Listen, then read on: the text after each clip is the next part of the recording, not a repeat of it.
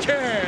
No, I can't. Really? It's not the jump you're afraid of. The hell it's not. You're just afraid your chute won't open and you'll show up at your own funeral as a Denver omelet. No, I'm pretty much just worried the chute won't open. No, no.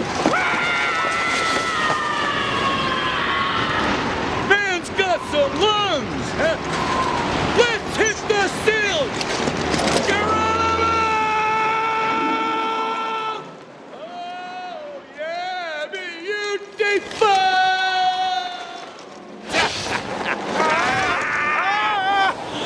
Pull the thing! Pull the cord! How about this, huh? This is living. I hate your rotten guts! Surrender to the void! Which one of these damn cords do you pull? Don't touch it! We're not in the drop zone yet! We could wind up in the... Okay, let's deploy. I got a feeling I'm falling. We're in the red zone. Pull the cord. I got a feeling I'm falling in love. Pull the damn cord! I was in love once.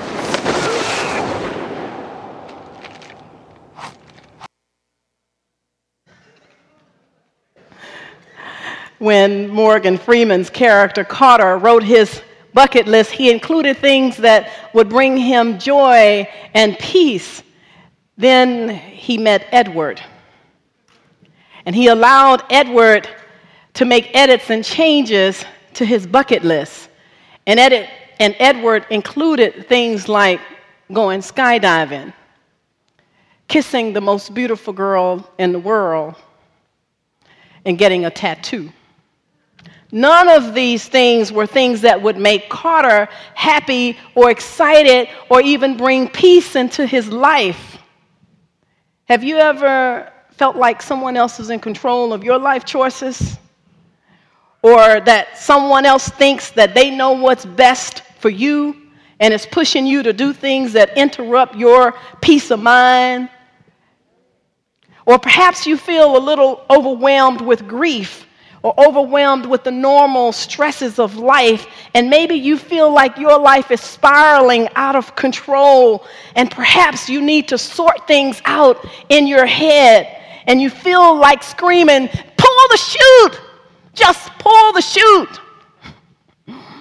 Joanne and I experienced our lives being a little out of control when her dad was first diagnosed with cancer. Our lives felt like a free fall. And the year before her dad died, Joanne was about to have her 40th birthday. And late that night, she said to me, "I have a few things on my bucket list that I would like to do before my birthday. Now, I know you don't want me to ride motorcycles or to get a tattoo. So what about skydiving?" Now, remember, it's late at night, and my babe once told me she wanted to be an astronaut, a pilot, and so I thought maybe she's just having one of her Joanne moments. And I said, "Okay, you can go skydiving. Just don't expect me to do it." And I never thought in a million years that my babe would jump out of a perfectly good airplane. And I was wrong. Joanne goes skydiving, and she takes pictures of herself blowing kisses. When I was in third grade, people would ask me what I wanted to be when I grew up, and I always said I wanted to be an author and a teacher. But as life happened and I grew older, somehow my dreams of becoming an author and teacher became a distant memory.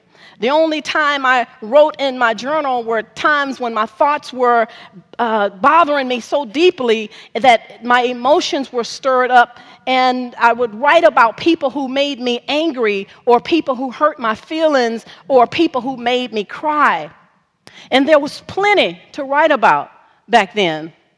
And in the midst of journaling about my pain, I thought about my goals. And most often, the goal that I wrote about was having more peace in my life. And I wanted to get rid of those painful memories of my past. And around this time, I was around 30. I had received a lot of success in my life. I just didn't have that peace to quiet those voices that told me I wasn't good enough, or that I wasn't worthy, or that something was wrong with me because I loved to play sports. And so I began to reimagine what my life could look like. And so I met with a spiritual director, and she encouraged me to create a pictorial representation of what I wanted for my life. She called it a vision board, but it's much like a bucket list. And so I included pictures of a little girl playing with her daddy, something that I just didn't have because my parents separated when I was 9 months old, and I didn't grow up with my dad in the house. And I had a picture of a grandmother holding her grandchild, much like the way my grandmother held me. A little boy playing a piano, something I always wanted to learn how to play. And I had a picture of Maya Angelou, a best-selling author.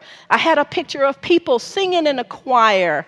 These were the things that I knew would bring peace into my life and make me happy.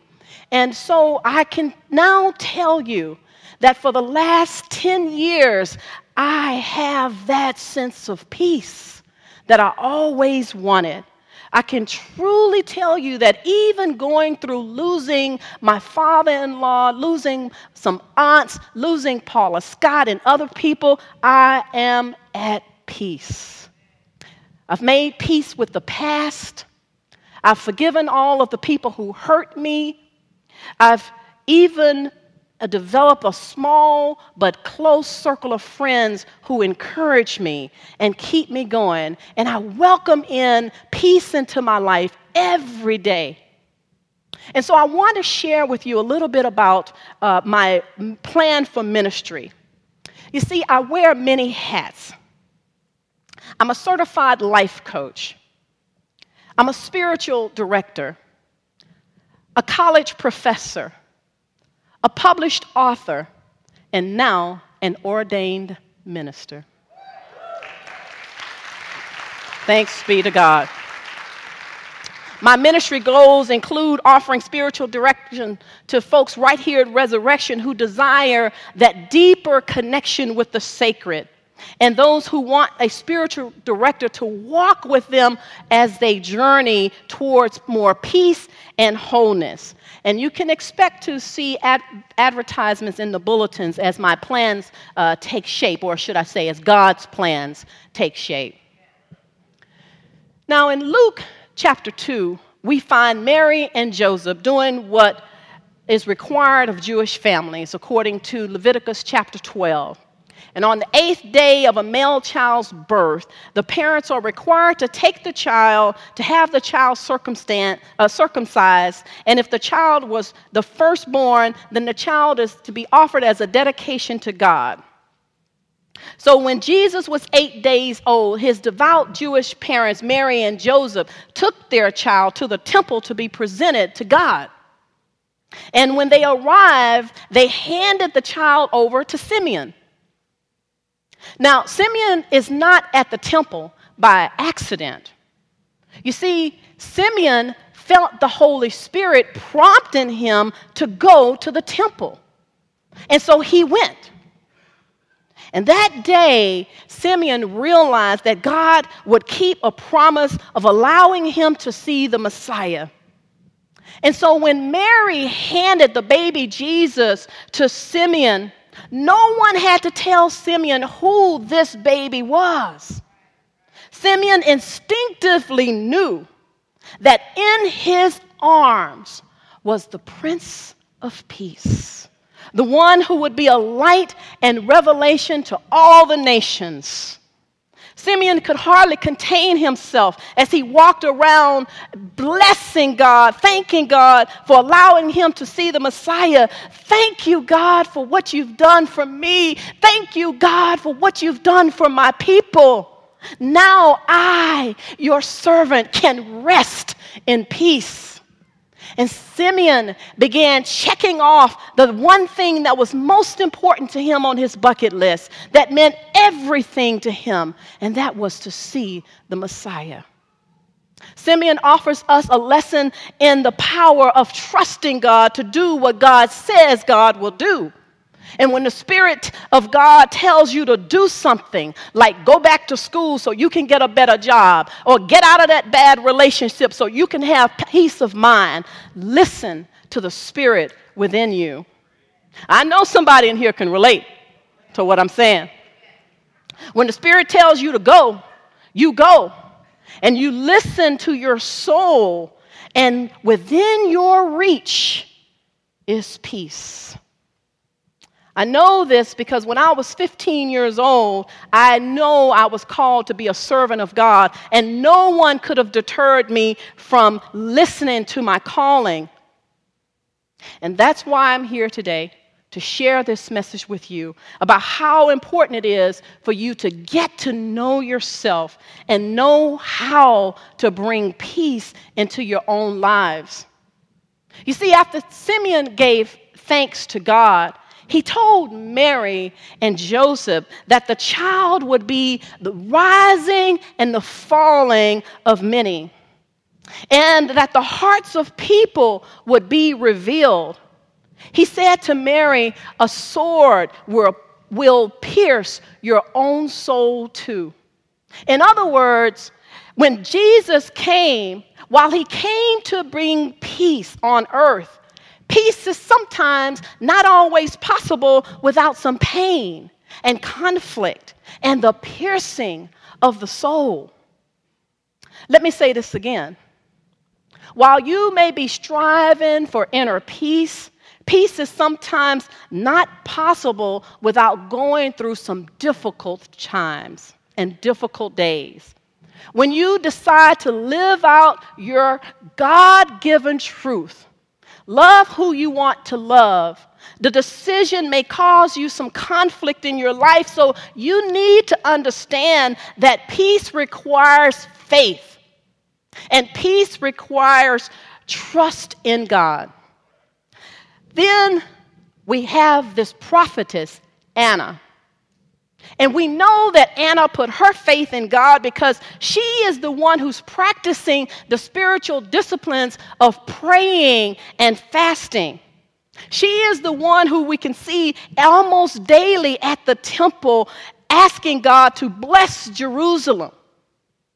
Now, Anna and Simeon believed that God would send the Messiah to Jerusalem. The word Messiah means Savior, but it also means liberator, someone who brings freedom. So when Anna saw the baby Jesus, she immediately began to bless God. And then she left and she told everybody that the Christ had come. Anna's story offers us a lesson in the power of prayer.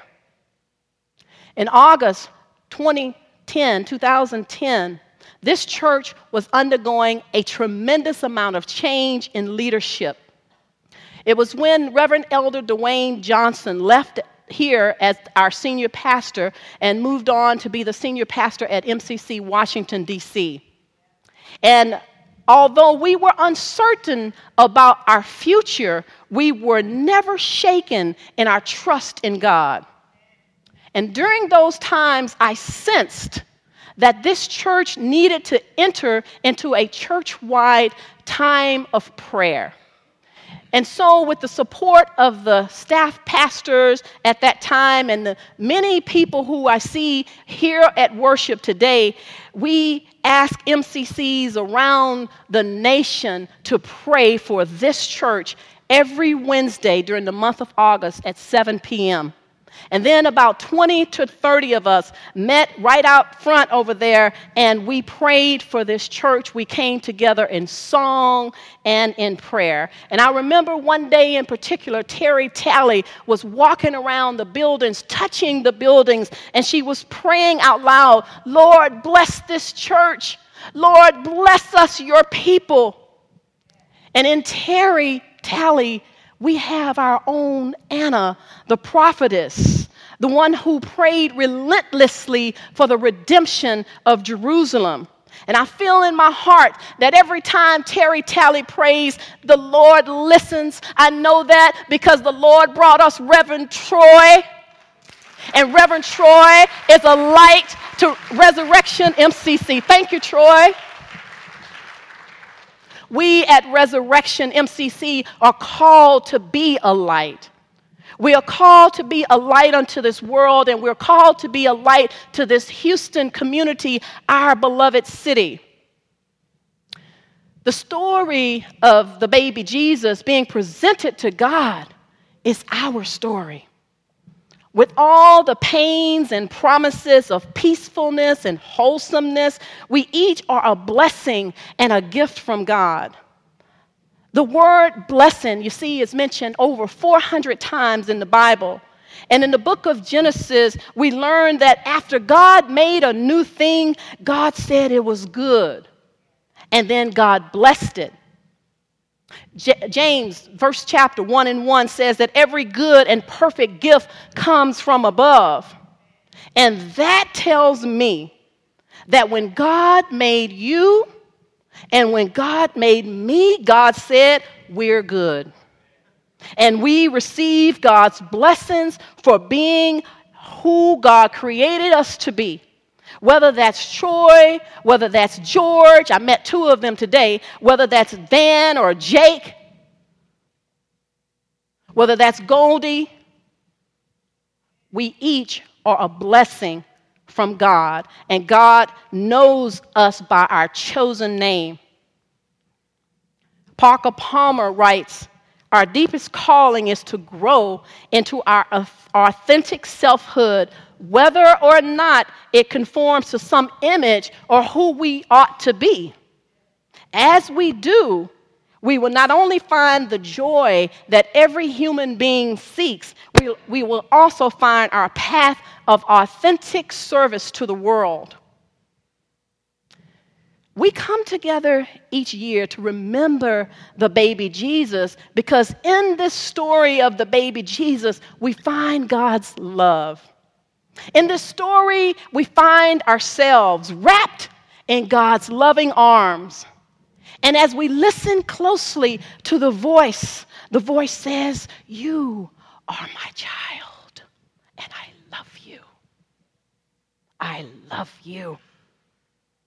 We go to church Sunday after Sunday and worship together to be in community with one another because we need each other. I need you. We need to know that we matter and our story matter. And yes, your story, Anna, matters. The holiday season can be a lonely time of year for some, maybe even the most difficult time the whole year. And some just want the days to pass on through and be over and done. And sometimes the tendency is to quit coming to church or rush out of the doors just as soon as the service is over. And author Michael Meade believes that when we isolate ourselves from each other, we forget why we are here on earth. And in isolation, we lose our conviction of our own worth. And we forget that we are here to do something meaningful and purposeful. He goes on to say that we are called to be angels of friendship, to remind each other of our soul qualities. You matter. And the story of Jesus reminds us to be a blessing to each other. So in the midst of terrorism, domestic violence, police shootings, senseless killings, We must keep the angels singing through our bonds of friendship and love because we are angels of love. And when you hear the news of the day, don't allow the news to get you down and keep you from being a blessing from someone. When I served as a chaplain at MD Anderson this past summer, I sat with a patient in her mid-70s, and we talked about her life for a few minutes. And then she told me that she believed she only had 2 months left to live. And I had no words for her, so I just sat there and I listened. And over time, I noticed that she began to get agitated, and she started talking about how horrible the world had become and how every time she turns on the news, this is happening and somebody is being bombed. And so she just started just getting all irritated, and I just grabbed her hands and I held them close to mine, and I said to her, just turn it off. Just turn off the news. These things have been happening for centuries, and it's okay to just turn it off and enjoy your life, the time that you believe that you have left. Just live. This time of year offers us an opportunity to reimagine our own lives. And as we approach these last few days of 2015, remember that the story you create is your own story. If people in your life are deciding for you what should be on your bucket list, then take back your bucket list and create a to-do list. Better yet, create a to-be list. Who do I want to be? Queen Latifah in the movie The Last Holiday thought she had 3 weeks to live. And she said, if I had a second chance, I would laugh more, I would love more, and I wouldn't be afraid to live. What will you add to your bucket list that will bring you peace and allow you to live out your own truth? I encourage each of you in 2016 to laugh more, to love more, and to live your life fully. Even when life feels like a free fall, remember that you are living in tandem with God. And trust that when the time is right, God will pull the chute. Remember this, each one of you is a blessing from God. And to live life fully is going to require you to make a plan that will bring more peace into your life. Then you may go out into this world and be peace on earth and let that peace begin with you. You're a gift. May God bless you. May God keep you, and may God bless this church. Amen.